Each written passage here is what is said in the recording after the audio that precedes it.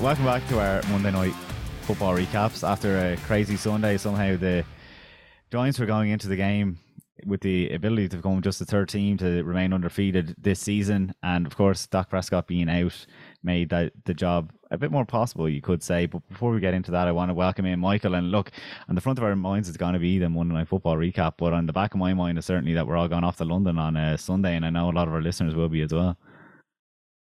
Indeed. Obviously, thanks very much for having me on. It's good to chat again, sir. Excited for London the weekend. It's an interesting game because the Vikings and the Saints have had intriguing starts to the season. So I know it's going to be a fun time. I'm looking forward to Sunday. There's a broadcast at 9:30 a.m. on Sunday with a couple of special guests. Looking forward to seeing you for some cups of tea.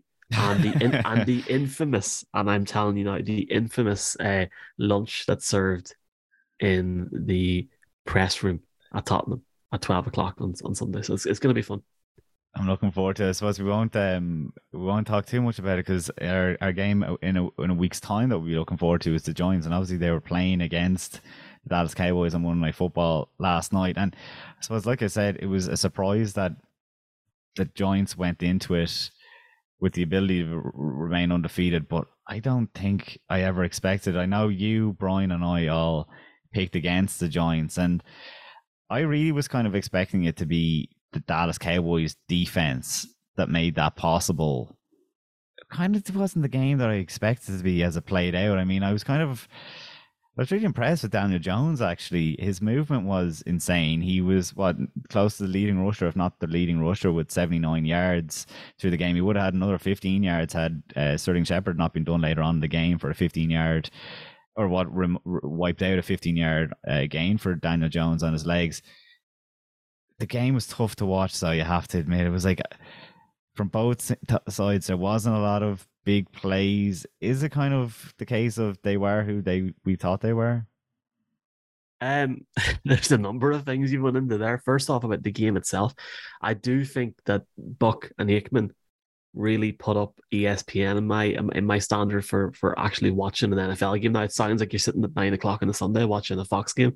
That being said, I have fell asleep for the last 3 weeks in a row, including the Broncos game, the first week, the second week, and last night, which is not good when you work full time on the league and you're trying to tweet stuff at 2:30 in the morning. But sure, look, it is what it is, and all we can do is try and improve.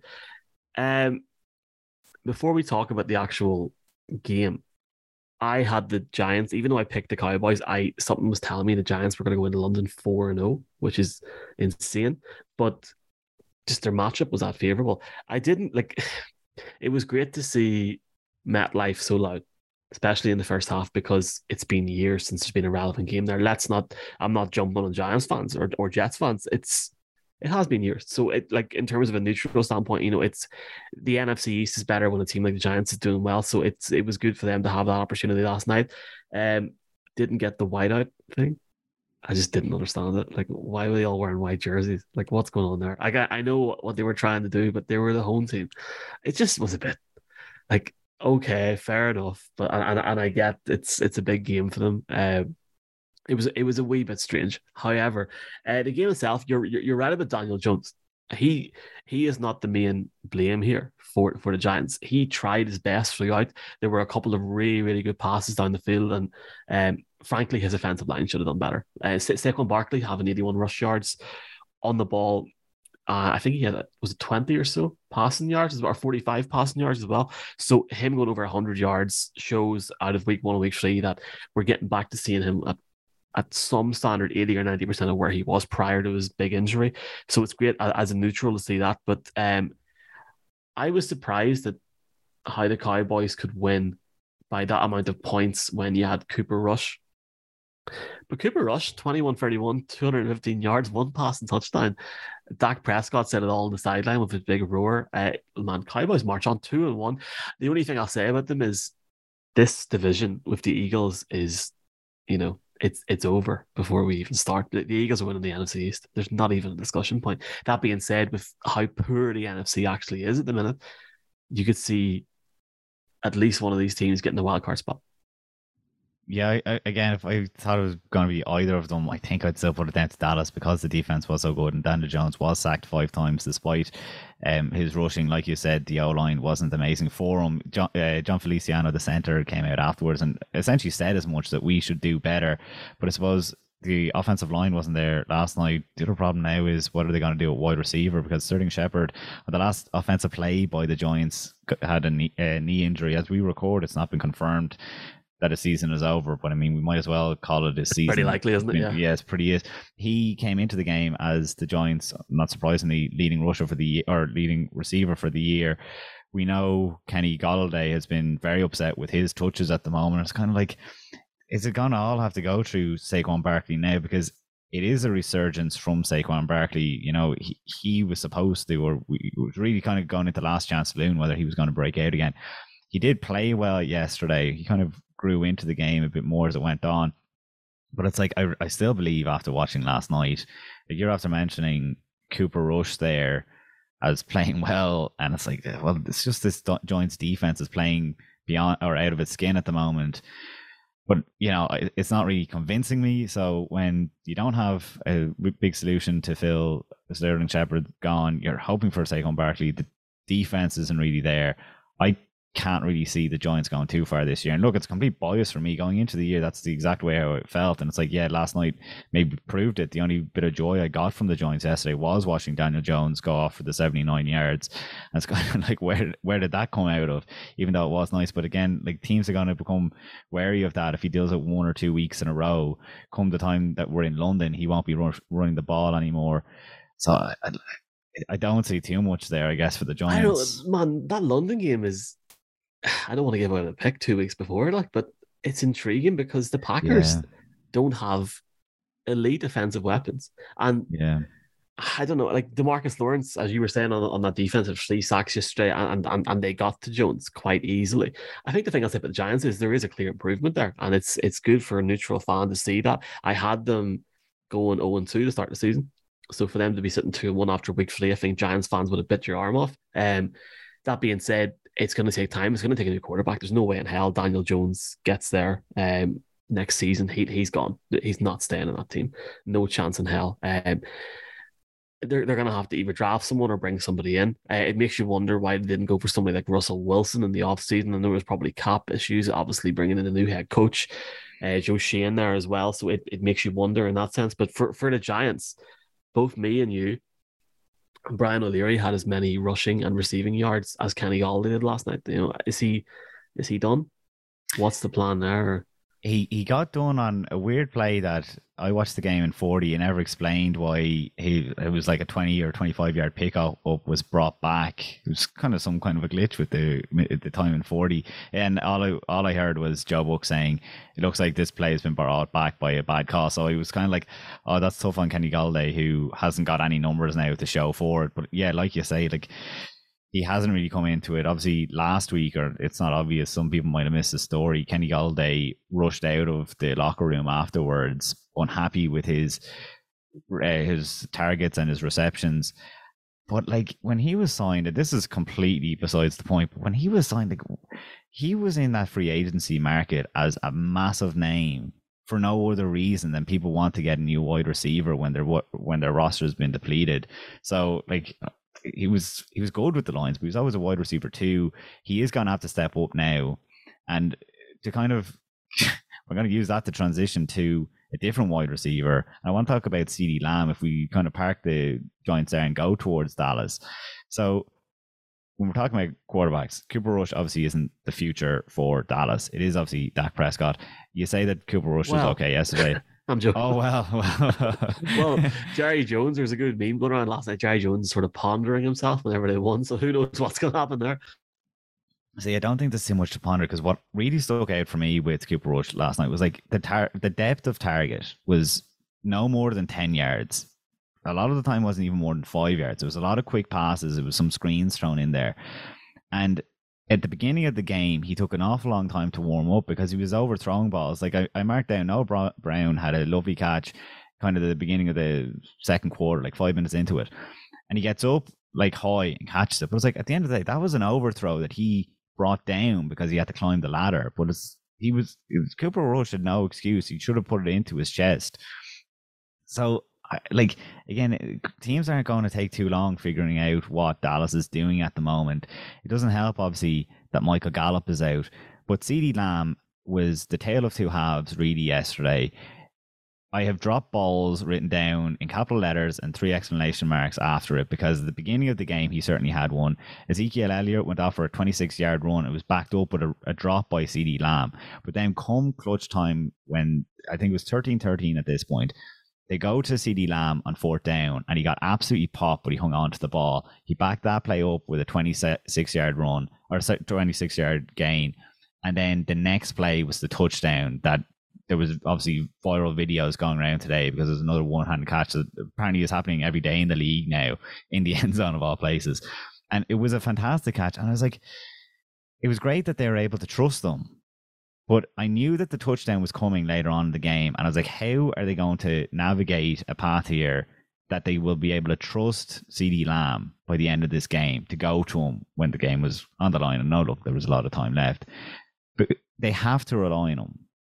And I don't want to see him dropping more balls, because I'd lost faith in them in the first half. I was like, that's when a more experienced quarterback or a more bountiful team would probably have moved away from him. It's like he really benefited off having Michael Gallup and Brown, Amari Cooper, obviously last year, and everyone expected him to have a massive year this year. And I was like, oh, there's kind of some question marks there whether he will be as good as he can be. Yeah, I think that's a really good point to make. Was it the play in the first half where there was the bomb down the field and Lamb should have caught it? And I mean, exactly. Me or you could have caught that. I'm only joking. But if we were in that position, I mean, I think we would have done a better job. He completely muffed it. And yeah, the one thing I will give is this: you can mess situations up. And like, look at the Packers in week 1 with Christian Watson. He's barely seen the ball since properly. It's hard to believe. And like, Rodgers has seemed to have, went off him. A lot of people are giving off, albeit special teams, about Sky Moore. I know CeeDee Lamb is not a rookie anymore, but he's still raw. He's only second year in the league. It's going to take him time for him to still have 87 yards just in a touchdown with an average of 10.9 is really good. Now, they can work on that. But the one thing that I found, which was interesting with Dallas, not just yesterday, but it's bringing other guys into it, like Noah Brown. I really like him. Like, they need to try to get him into the game more. And then is it the tight end? I think he might not. Peyton Hendershot. So they've got different weapons there that they wouldn't have had previously. But you touched on it as well. Like, that run game that Dallas now have is just, I mean, like, we were given off on Monday and then given off in different podcasts about Buffalo and the fact that they're struggling on the run. I think Dallas had 180 odd yards rushing yesterday with Tony Pollard and Ezekiel Elliott. And for all people giving off about Elliott, okay, he only had an average of 4.9 on the run. He still got 73 yards off there last night. And okay, that may be with poor coverage from the Giants defense, but they still done it. And to get 170 rushing yards when you have your backup quarterback playing is everything you need. Yeah, I wasn't sure watching yesterday, is Ezekiel Elliott the bell cow? Now, he doesn't have to be, because Tony Pollard is in there. And for the last 2 years at least, we've been hearing from Dallas Cowboys fans saying that Tony Pollard is the star of the show, really there. He is, isn't he? I would, and he had fewer carries for more yards yesterday, and he looked like he was the big play guy as well. Like, Ezekiel Elliott's touchdown showed that he is a real power back. But he only had to pick up the 2 yards, and it was an out-and-out run play. Like, there was everyone was a lineman bar himself on that play, it seemed. So he did end it well when he bounced off, I think, 2 or 3 Giants defenders. But I'm like, is that all he's really good for? Is the 4-yard kind of pickup, whereas Tony Pollard could go off. Like, he went and had a 46-yarder yesterday, and he had serious speed when he did it too. So it's a great tandem. But when you're talking about the money that they've assigned to Ezekiel Elliott and whether they're going to pay Tony Pollard and whether they'll be able to keep them, look, it's a good problem to have, obviously, and you don't have to worry about that after week 3 of the season. I would be feeding Tony Pollard more. I didn't want to take Ezekiel Elliott in my fantasy football, and because of lack of other options, I did. And this was the exact scenario that I thought was going to play out. But sure, look, if Ezekiel Elliott is assigned the goal line touchdown drives, and Tony Pollard is in for the rest of the game, I guess it's the best of both worlds for the Dallas Cowboys. It is, and if that works for them in the short term, go for it. Because whenever Dak comes back, they can mix and match more. The thing that I find funny is, and I'd love to get your viewpoint on this before I ask for your Thursday night pick, is Prescott last night talking about how he's ready to go against Washington. They're, I'm sorry, but the Commanders of the bye week. Just just take the week off. Like we seen with Justin Herbert at the weekend, there was no need for him to play that game. He wasn't ready to play, albeit he has some amazing throws. But if you looked at the AFC West on Sunday, it literally would have worked out for them if they just sat him and lost the game because the other teams had lost. But I was intrigued by how much he was saying he's almost ready. I think he's crazy. Jerry Jones seems to think the same as well. What's your thoughts on that? Because like, there's no point in rushing yourself back. There's another like how many weeks left in this regular season? Never mind season. I'm going to hopefully get a graphic out tomorrow or the next day because I really want to look into this. When was the last time that 87.5% of the league was within one game of each other going into week 4? Like normally at this stage, there's 5 undefeated teams, not 2. Normally there's 5 teams without a win, not just 1. So right now, wins are not at a premium or losses aren't at a premium. Everyone is able to beat everyone right now. It's not like, look, the Eagles have that Division 1. So all of a sudden you're in this cluster of a wildcard race where everyone is level right now. It's like you're probably down to the like 99th percentile tiebreaker to split this thing up right now. There's no pressure. And I know it's great to stack wins now and get out to an early lead, et cetera, et cetera. But yeah, I just don't think the NFL is the same. I don't think it's going to take 11 wins to secure the top wildcard spot in the NFC this year because it's just not as strong. So yeah, I think I'd sit them out. And look, they just picked up a win there that 2 weeks ago we wouldn't have given them the last 2 wins when Cooper Rush was put in there. So yeah. Dallas fans probably are a bit down on themselves right now because they don't have Dak Prescott. But when the defense is there, rely on the defense and get the offense back when it's ready to go. Yeah, Dolphins are 3-0. Eagles are 3-0. Dolphins are playing Thursday night against. They're going to Cincinnati, who had a resurgence last week against the Jets. Who's your pick for that one? If you want to give your pick now, who have you got? If you have to go on a limb? I haven't picked for the Dolphins. I don't think yet this year. Maybe I didn't even pick them against New England. Maybe I did actually.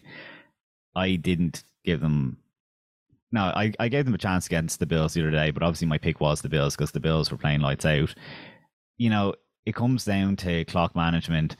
One more second on the clock, and the Bills potentially bring that to overtime and win.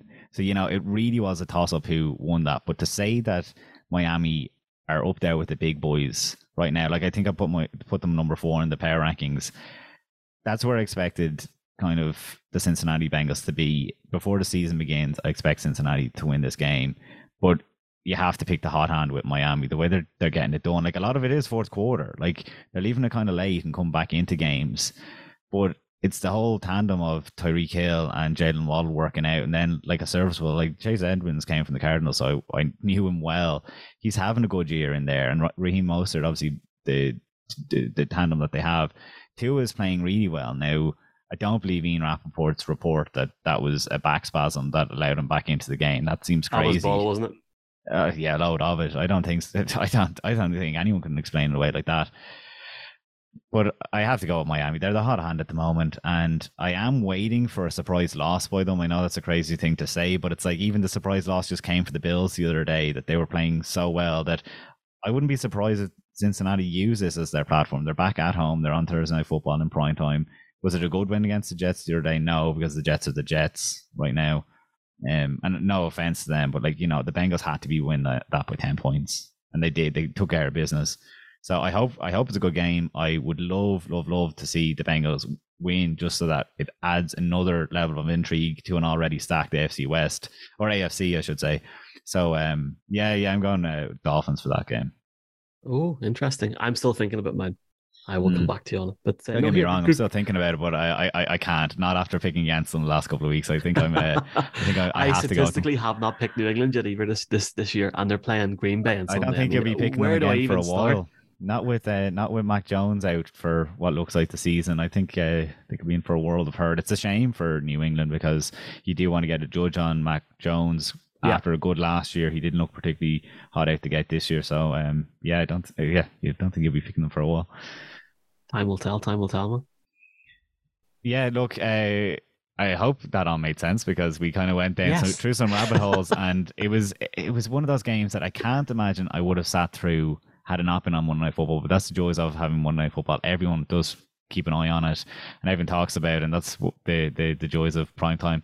So we'll be back for another one of these post London next week, and looking forward to it. Thanks for Michael for joining me, and everyone listening, and we'll talk to you soon. First rounds on you on Sunday, mate. Chat to you soon.